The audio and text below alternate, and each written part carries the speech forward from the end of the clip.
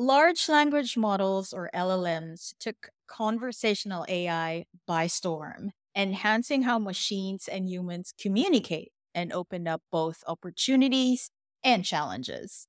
How can we harness its power to enhance, not replace, the art of conversation? Welcome to the Conversologist podcast, where we talk about the art and science of conversation in the digital space. We know that technology can be a powerful enabler, but communication and emotional connection still need to be at the core. I'm your host, Jam Mayer, and I invite you to converse with us.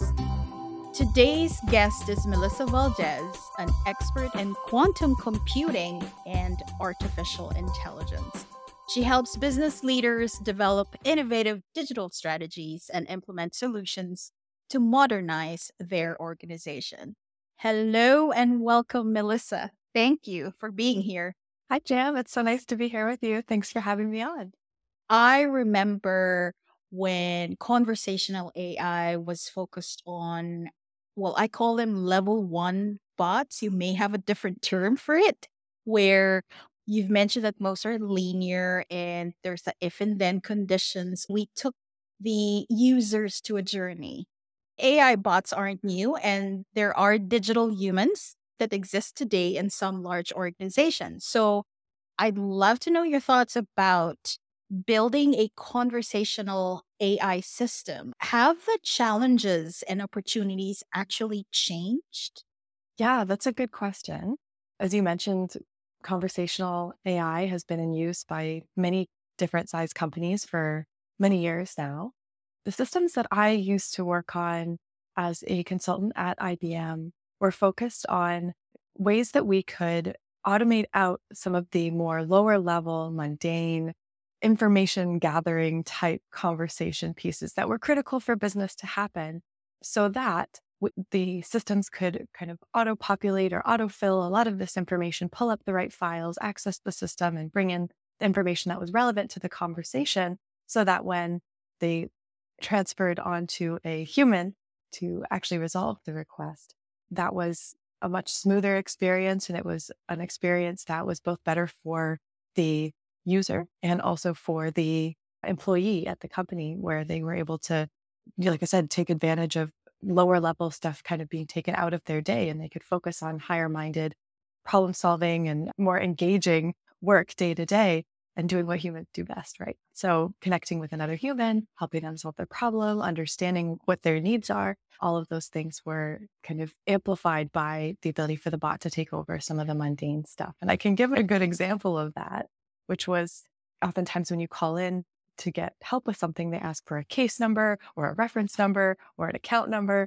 And most people don't start a conversation like that, right? They tell you what their issue is first.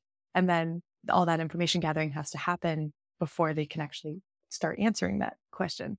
So we tried to collect all that information up front and do that in a way that was fast and painless. A lot of user interface choices were made to help make that more seamless and less arduous for people to get all that information in. And then, yeah, just the pass off to a human was just so much more seamless with all the information already pulled up and right there so that you didn't have to wait on the phone while they typed in your phone number. So that's one example of how the bots in the past were used at a large scale to try and make that process just a little easier for both parties involved in the conversation. Now with generative AI, there's the chance to try and solve many of the problems end to end within the bot itself, and rather than doing that pass off to humans. And the use cases for that are actually different than the if then type of bots, right? Because the enterprise and large corporations who are using conversational AI oftentimes will need to have a closer control over what is said and what's an available response to the bot.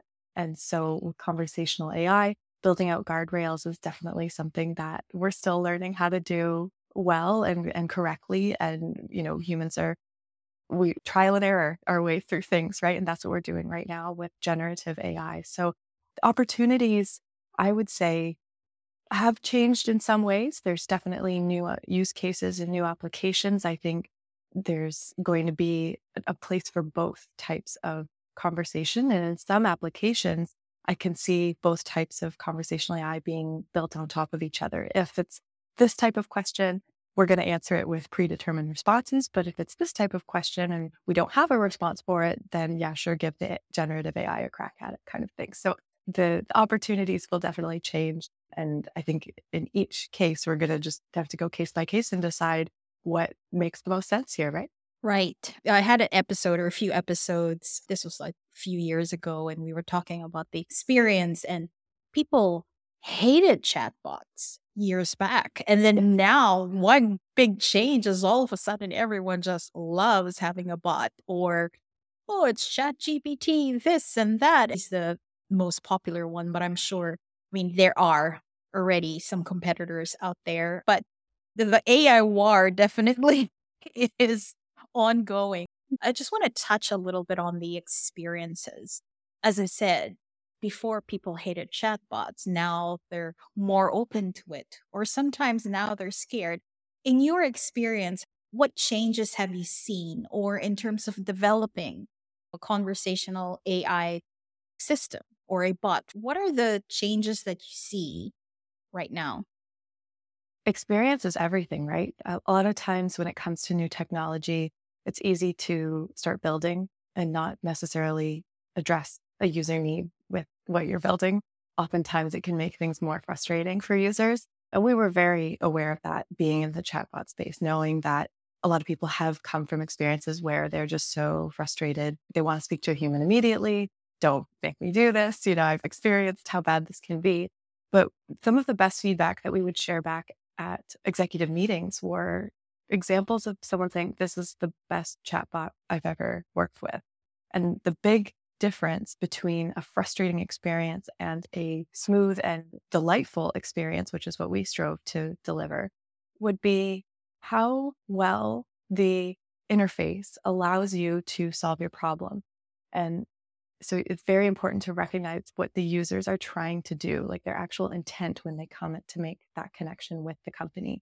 And so oftentimes you have a question about one thing and the bot isn't trained for it. So it's just this exercise in frustration.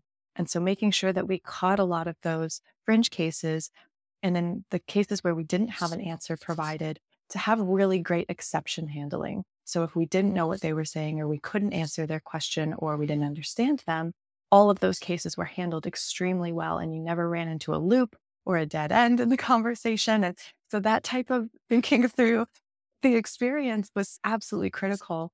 The other thing that I think really augmented from kind of a basic bot that has, three main things that it can do well and everything else it does poorly.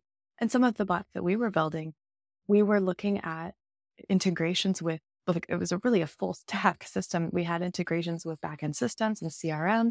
We had integrations with things like address validation APIs and any other type of technology piece that humans are using when we fill out forms and do our work. We were giving all that same power to the bot. And that allowed it to do things a lot faster than humans can often do them, and just deliver that really delightful experience. If you could come through and actually get your question answered faster than you thought you were going to, like, a delightful experience is a 101, right? And so that was a really big transition. So exception handling, I would say, is a big one. Integration with other technologies so that it's not just the chatbot standing alone. That's another one. Another good principle of design was always have an escape route.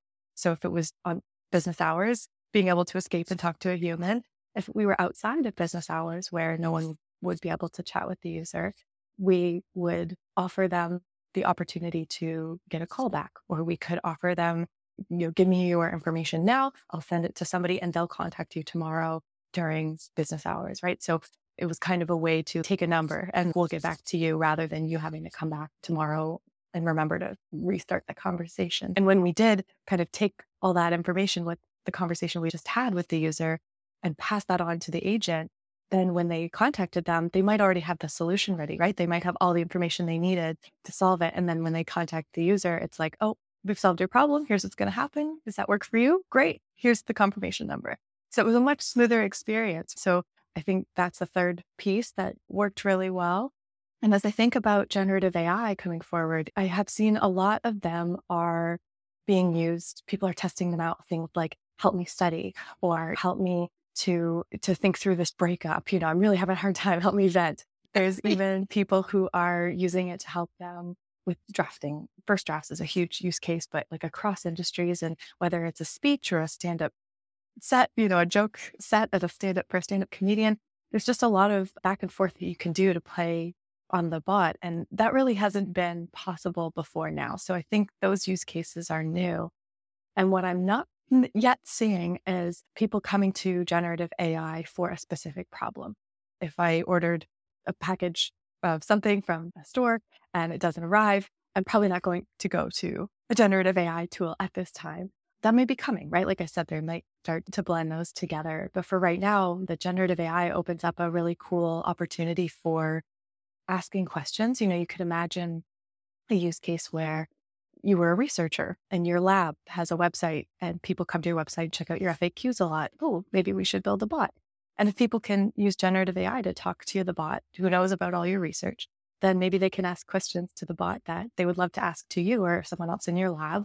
But there's just not always that accessibility between academia and the public. So there's some opportunities where that back and forth, that Q&A, having a conversation about things is going to be, I think, really compelling use case that we haven't seen before. And so the experience will probably get better that way, where things that you'd love to have a one-on-one conversation with someone, now the bot will be able to actually answer your questions like that. So yeah, I think there's going to be some neat changes in the user experience.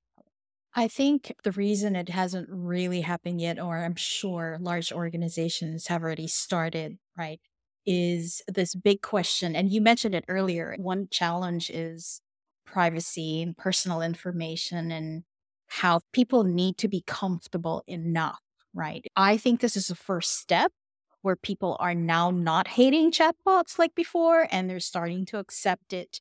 Hopefully, not really scared of it, because I know there's the other side. We're not going to talk about that today. And you're right. It's all about the personal experience. And that is something that I think it is the next step. People are to start going, well, hang on. I've used these generative AI tools. They're still very generic. Yes, I understand it's a first step or a starting point.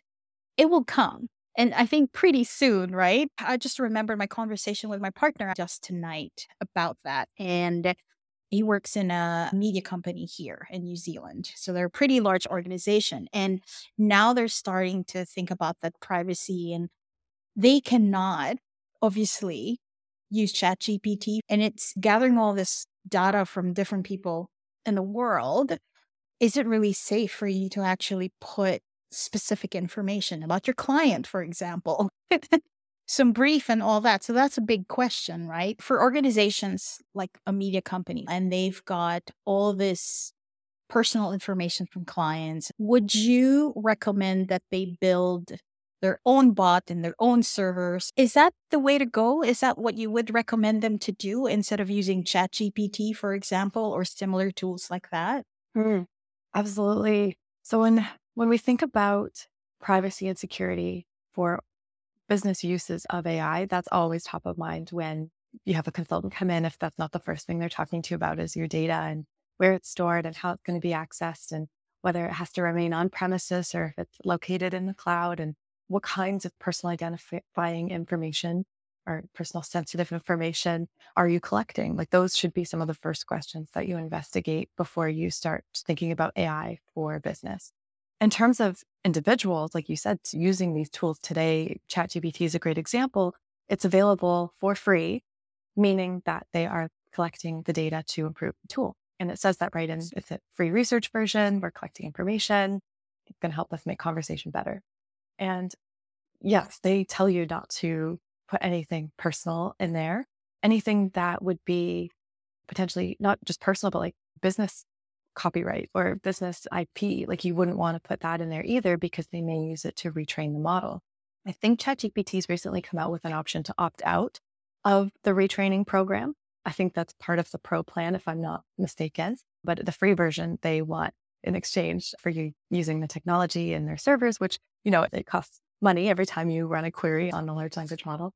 So they want to get something out of it. And the way I like to think about that is with like Google, right? You wouldn't put personal information into a Google search just like you shouldn't put personal information into ChatGPT or any other AI tool that's available to you for free, and sometimes even if it's paid. But there will always be terms and conditions that let you know if the data is being used or not. And if so, hopefully they'll be clear on how it's being used. But for enterprise and for businesses, it's important to think about that data that you're collecting from your users, even if it's just like name and address or name and email or something like that. That data needs to be protected. And depending on your country or the country where your customers are living, there could be various legal ramifications for getting that wrong, right? So it should be top of mind where you're storing the data, the way that the data is being collected. It's all part of it. Now, when it comes to building your own models, this is actually the direction that a lot of big firms are encouraging people to go. There's a general consensus in the industry that there won't be one model to rule them all. There will be multiple models that are being used within each organization alone. Each organization will have their own models trained on their data. It's almost like a secret sauce, right? There's some proprietary data that you have on your customers that's highly valuable to your organization.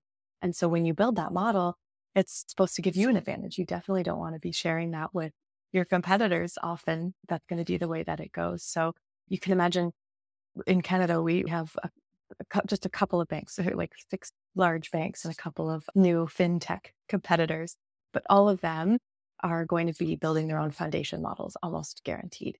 And so there's libraries that are available that are open source that kind of get you 80% of the way there.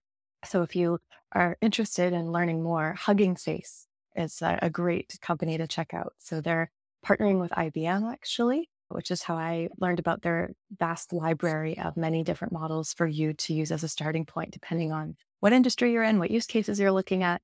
And these are built to be enterprise grade. And so as part of a secure technology stack, it should be no problem using the models, tuning it, getting it the last 20% of the way there for your use case, and then deploying it out into production in a way that is secure and respects all the data privacy that you need to consider. So it's definitely going to be a in-house effort for larger companies, and for smaller companies working, you can have conversational AI as a service and working with companies that are well established as leaders in the privacy and data protection space. This just reminds me of, well, AI future of work. How does this actually play, and how can we as individuals prepare for this shift? Because it is, you've just said it. My partner has already been talking to me about it, wherein it looks like a bot can help them in their work, right? Whether it be generating some creative ads, or maybe help their video team make videos faster or easier, whatever it may be, right? What do you see in the horizon, so to speak? Not too far off. Yeah, Yeah, go ahead. yeah, for sure. I think you're totally on the money that a lot of employees are seeing use cases for generative AI and are kind of impatiently waiting for their employers to figure out what tools can we use and how quickly can we get access. That's a really big theme that we're seeing across industries right now. So in the most immediate future, conversational AI augmented everything is the immediate future. So already Microsoft and Google for their Office suite, their spreadsheets, their documents, their presentation creation tools, all of those are going to be augmented by some large language model that you can talk to and tell it, build a presentation based on this product brief. And you just link it right from your cloud where your files are all stored, because typically organizations will be on some cloud environment. And then boom, it just generates out a presentation. You get to tweak it, change it, modify it, but it's that first draft fast mentality is going to be across everything. There's project management tools, there's design tools. So you can think a good example might be Notion for project management. They have Notion AI. It can summarize your projects. It can rewrite text for you. It can find action items out of a call transcript. So really cool applications there. There's Canva, which helps, there's graphics and social media posts and documents and presentations. And they are offering an AI tool that you can access that, again, gets you that first draft fast. You tell it what your goals are, who the audience is. You have all your logos already uploaded. It can generate all of the first drafts that you'd like it to see based on your brand voice and what your goals are. So some really cool applications. And so that overlaying of conversational AI on top of the tools you're already using is the immediate future of work. So when people tell you that everyone's going to have to be comfortable interacting with AI, this is what they mean. The same advantage right now that people in the early 2000s who were comfortable writing Google searches had an advantage because they could find stuff on the internet better than others, right? And here it's the same way. If you can prompt AI effectively, you can have an advantage because you can get what you want easier, faster, that kind of thing. So it's a bit of a skill set and kind of a upskilling of the workforce. But like I said, we've adopted Google, no problem. We've adopted Zoom, no problem. I think it's just one more, the evolution of technology will continue, and it's just one more tool. Perhaps in the very far future, we'll all be doing this with headsets, virtual reality, Yeah. augmented reality. We could talk more like that's really future, but in the immediate future, like I said, AI is going to be laid on top of everything that we're already using and we're comfortable about using as tools. Longer term, a little more speculation, of course, but I think that we can expect multimodal AI. So instead of just using an image in one tool and text in another, all of them will include all of them. You can prompt using video, voice, text, images, all of these different things. You'll be able to upload a TikTok video and that'll be use this to help us write a blog post because this is a trend we're seeing on TikTok or something, right? So that type of prompting will become multimodal.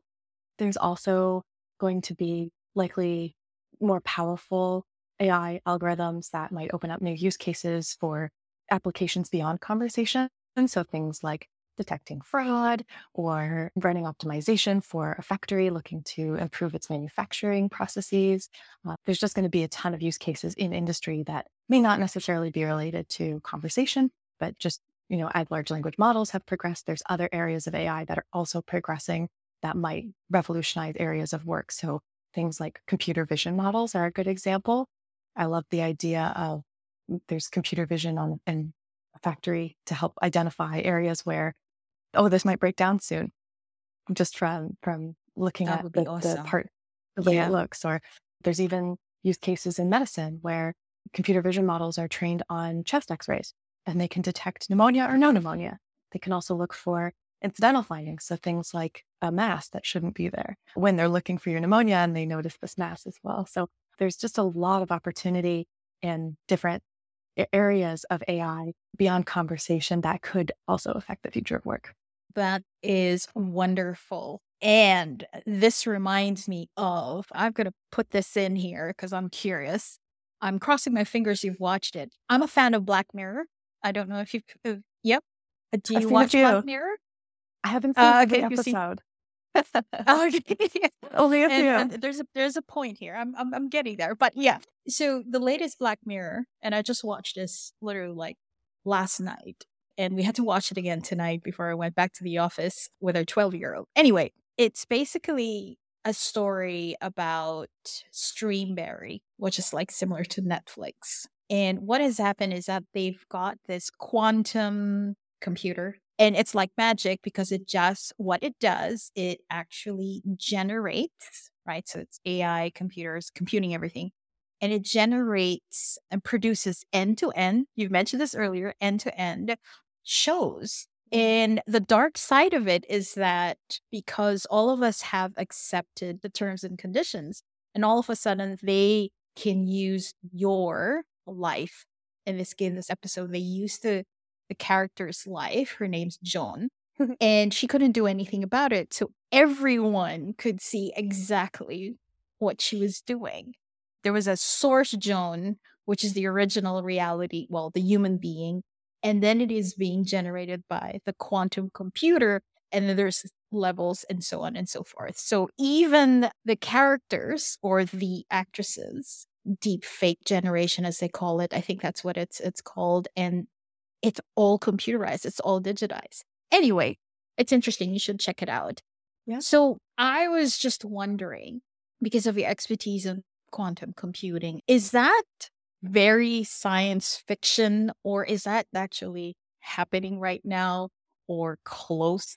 Yeah. So, like I said, I haven't seen the episode, but from what I Yeah. understand, the idea of taking a real human and then using AI to create content that they did not create, that's definitely happening already, and it's going to get more convincing and better. So I think there was a news story about a fake Drake and the Weeknd song that was generated completely by AI, but it went viral before it was taken down off of, I believe it was on Spotify, but I'm not 100% on that. But the idea being Yeah. that like you can basically have any voice be mimic the text that you type. You can have basically any image. It's still a little off. I find when I watch deepfake videos, I'm a little weirded out by the character, but it's getting better and it will continue to get better. And so this is a big reason why a lot of government organizations around the world are looking at regulation around this. Like if something's AI generated, it needs to be identified as such so that, you can't have a sitting president declare war Oh my in some gosh. Yeah. video that goes viral, right? And, that Yeah. could be very detrimental for not just public officials, but individuals like your Black Mirror episode, right? It could be that people's privacy isn't respected or that, you know, it's kind of the definition of putting words in someone's mouth and it's done in a really convincing way. So this technology exists today. It's going to get a lot better and a lot more convincing than it is today. And in terms of how quantum plays in, so just a really quick background, quantum computing is going to be a whole new paradigm of computing. So right now we have digital computing, which is zeros and ones or bits. When you have quantum computers, you don't just use a transistor that's on or off. You use some quantum system like an atom, and you can have many different states rather than just one or zero. So with those many states, you can actually represent more information and you represent it fundamentally differently. It's not kind of a one-to-one mapping. This is how it works on digital, so this is how we'll program it on a quantum computer. We have to figure out all new algorithms and all new ways of coding on quantum computers. So they are in a prototype phase right now. There's many quantum computers that work around the world. A lot of big organizations and some small startups have made some really exciting progress in the quantum computing space. We're approaching in this next 10 years when businesses will actually start to see value out of quantum computers. So like I said, they're very early on. They're still prototypes. It's kind of like in the 1950s when computers took up a whole room. That's the way quantum computers look today. They take up like a whole physics lab. There's lasers and microwave generators and cryo fridges that keep everything colder than outer space, vacuums that take out all the air from the system so that it can't mess up the quantum instrumentation. So it's a very involved process right now. The kind of holy grail is to get to 1 million qubits. Right now we have hundreds to thousands of qubits, like 3 figures to 4 figures worth of qubits, not the millions of qubits is kind of what all these organizations are looking for. And the way we'll get there is by connecting them all together, just like we connect little computers to make a supercomputer. We're in this decade now where we've got hundreds or thousands of qubits. We can start to see some business value. Oftentimes this is through data science applications where in the past you might have coded a program that calls out to a supercomputer to run your calculation and comes back with the result. Same exact process, but now you're going to call out to a quantum computer to do your processing and then come back with the result. So that's the model that we're seeing, and more companies are experimenting with it. A big use case are potentially vehicles that are electric battery powered. And a lot of companies like BMW and Mercedes and all these large automakers are using quantum to help simulate battery properties and to see if we can make a battery that, lasts longer or charges faster or is better for the environment. There's all these different things that we could tweak to make batteries better and give these automakers a competitive advantage in the market. And the reason why they're using quantum for this is because quantum systems can model quantum phenomena, like what's happening inside your battery, much better than a digital computer can. And so quantum computers will, in theory, be able to do everything digital computers can do, but they will also be able to solve new types of problems that we haven't been able to model accurately on a digital computer. So that's why it kind of picked up the mind of science fiction writers. The idea that we don't know yet exactly what it's going to be capable of, the same way that in the 1950s, the people building vacuum tube computers had no idea that Netflix would ever be a thing. So it's the same idea with quantum today. And so, that excitement around what's possible, we haven't quite built it yet, but as we build it, we're figuring out new use cases. And there's some really exciting activity happening on that front. So in terms of generating AI content with a quantum computer, I could see it. There's kind of this idea that as AI gets better, it'll help us simulate or crunch through some ideas for how to better make quantum computers so that once they get better, maybe they can run more advanced AI algorithms. This idea that as one improves, it'll bring the other, and then this one will improve and bring the other. They kind of in lockstep get better, both AI and quantum. These technologies might actually help each other to expand in the coming years, but there's no like definite guarantee that like this is going to be amazing and here's the use case that's going to just blow out of the water. Like we're very still experimenting, and there's only a couple of algorithms we know for sure will have life-changing consequences. One of them is the ability to factor large numbers and break encryption schemes that we use on the internet today. So there's already banks way ahead of us looking at making better encryption schemes that are quantum safe. So yeah, lots of opportunity and possibility there. But I can almost guarantee no one's using a quantum computer to generate AI video today. Well, apparently in the Black Mirror universe, there is one. Yeah, no, Right. that is, yeah, no, that's awesome. It's just amazing, and isn't it? I guess the humans are just, in general, just trying to find out whether we can keep up with the technology. But it is definitely exciting. And I have this term called I just had a nerdgasm. So all of that, I just had a nerdgasm. So there you go. Just to wrap up, if there was one thing that you'd like to tell the listeners, because there's just so much valuable insights and all of your stories and stuff. We can keep on going. I'd love to keep on going. But in terms of conversational AI, what's one thing that you'd want them to remember? Just that bite-sized chunk on what they should expect in conversational AI. Is it work, personal? What can they do? Wrapped in a little bit of ribbon for them to take away. I would say that if you're listening to this episode, you're obviously very interested in artificial intelligence and how it interplays with human interaction. And so I think you, as a listener, represent some of the very few people on the planet who have this knowledge and who can do something with it. So I definitely encourage you to start conversations in your workplaces, start conversations with your family. There's definitely benefit to experimenting with these tools yourself. If you haven't already, I highly encourage that you're playing around with tools like ChatGPT, or there's Perplexity at PERPLEXITY.ai. And it's a great back and forth source that actually cites its sources. It's connected to the internet. So if you ask it questions about news that happened yesterday, it'll pull up news articles from yesterday. So it's right on the cutting edge of being up to date. And it cites its sources, which I think is a really important factor that we should be looking at when it comes to explainable AI. How did it come to this conclusion? How did it make this decision? Playing around with these tools, you'll start being exposed to features. You're like, oh, I really like that feature. I think that should be implemented in the AI that my government is using. And I'm going to vote for that. Or this should be implemented in my children's schooling if they're using these systems for how they're interacting with their teachers or how they're learning the material.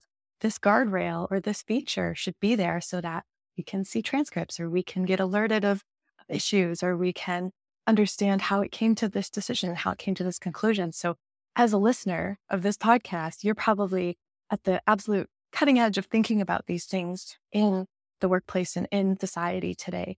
And so your exposure to those tools and your use of those tools makes you even better equipped to have these conversations and be the leader in your space to start adopting these tools responsibly and making sure that we're seeing as many benefits as we can with as few downsides as possible. They are definitely ahead of the pack. I always tell this to my team. I was like, be proud of yourselves, team. Seriously, you are still a very small percentage of people around the world using this. So it's spot on, Melissa. Thank you.